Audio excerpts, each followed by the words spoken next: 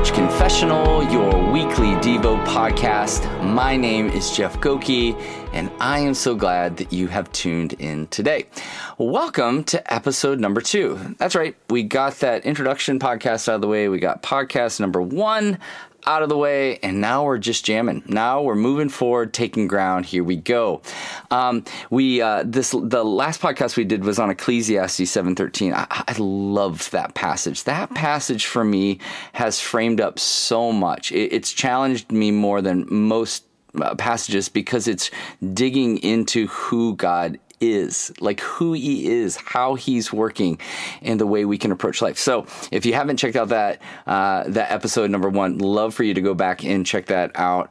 I'm having a great day today. I hope that you are having a fantastic day as well. And this passage that we're coming to today, really excited about it. As I told you, and maybe in the introduction podcast, I've been working through the Psalms for the last 6 months or so, just trying to take it really slow, just trying to listen and hear what it is that the writers of Psalms are kind of working through. What is it that they're trying to say about God? What I love about the Psalms is they are kind of an authentic expression of an inward reality, like something that's going on inside. They tend to express it. They're very honest.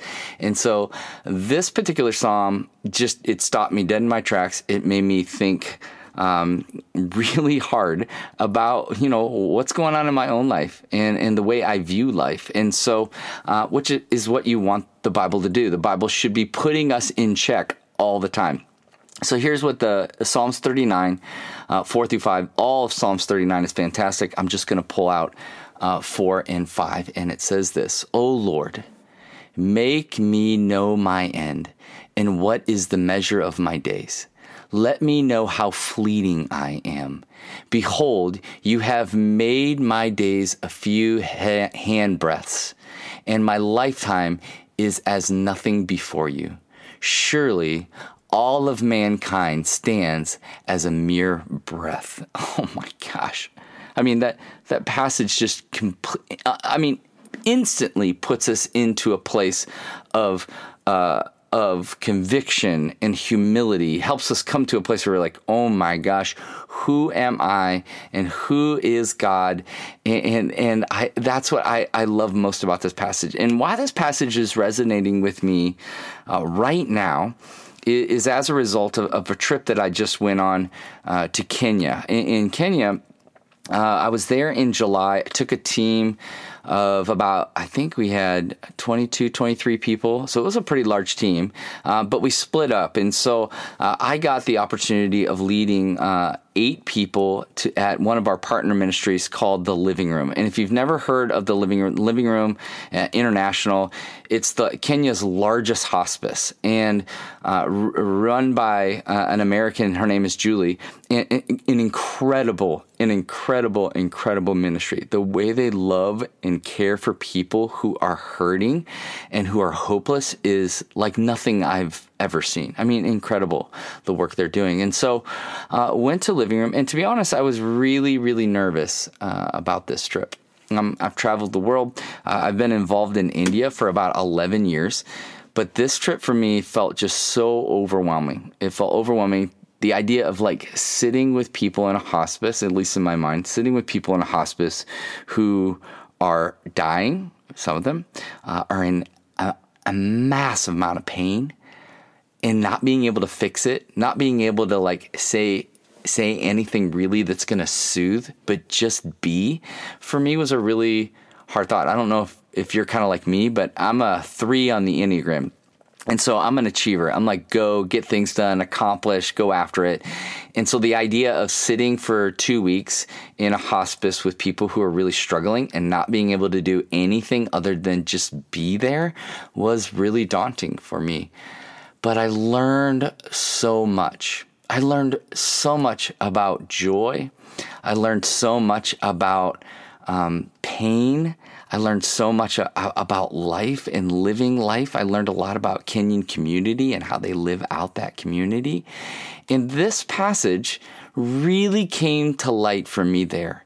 it was overwhelming. In fact, it seemed that it just touched on all these different things. And I remember this pastor, he actually taught this particular passage on Sunday. As I think I did 3 funerals during our time there. So, I mean, we were a part of 3 funerals. I only helped out with 2, but we were a part of 3 funerals. And it was really overwhelming. Like staggering and overwhelming. And this passage kind of makes you rethink everything. And as the pastor is preaching, if you can just imagine ceiling fans in this brick building, it's really hot. Everyone's dressed to the nines. And he starts teaching about this. And the reason why this passage is so hard for so many people, me included, is that there is an undeniable truth, and it's this. And that most of us don't want to deal with. And it's this, is that we will die someday. That we don't like to talk about that. Like, I guess you wouldn't find too many podcasts on death, or talking about death. It doesn't hit the feel good metrics that many people are looking for, kind of this is how to make your life better kind of thing. No, this is like, let's talk about the fact that we will all die someday. And it doesn't matter how much money you have or how powerful you are. In fact, death is what makes us truly human.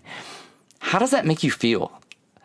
Like, as you hear this passage and you think about the idea of death, how does that make you feel right now?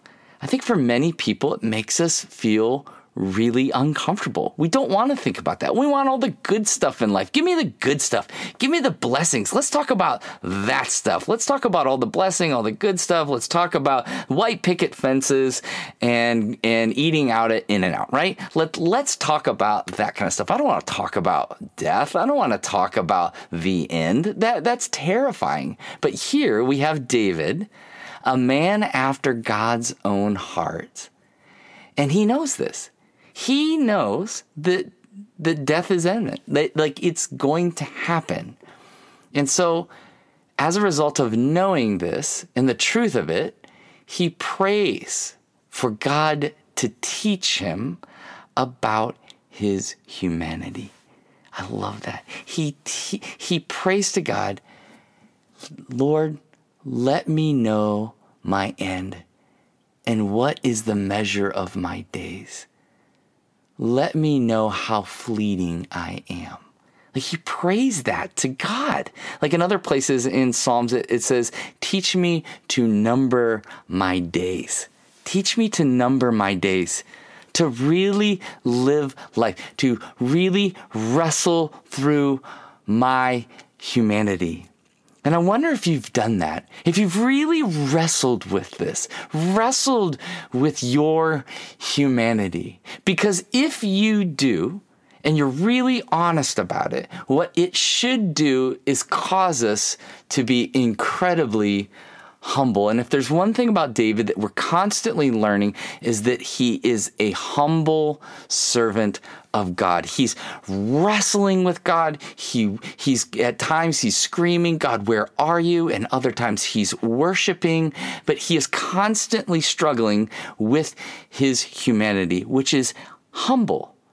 It's causing each and every one of us to move forward in humility. I love this quote by C.S. Lewis. He says this: as long as you are proud, you cannot know God.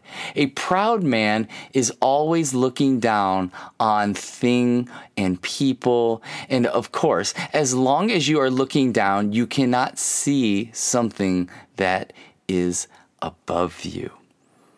This place of humility in which David finds himself in, wrestling with his humanity, wrestling that his life is fleeting. It is like a mere breath. I think for a lot of us, many of us believe that we are trusting God with our life. I think many of us believe that we're really trusting God with our life. But the question I have is, but do we also trust him with our death? Because if we do, it will rip out of us this humble, yearning, and questioning God. Help us do this well. Help us live this out.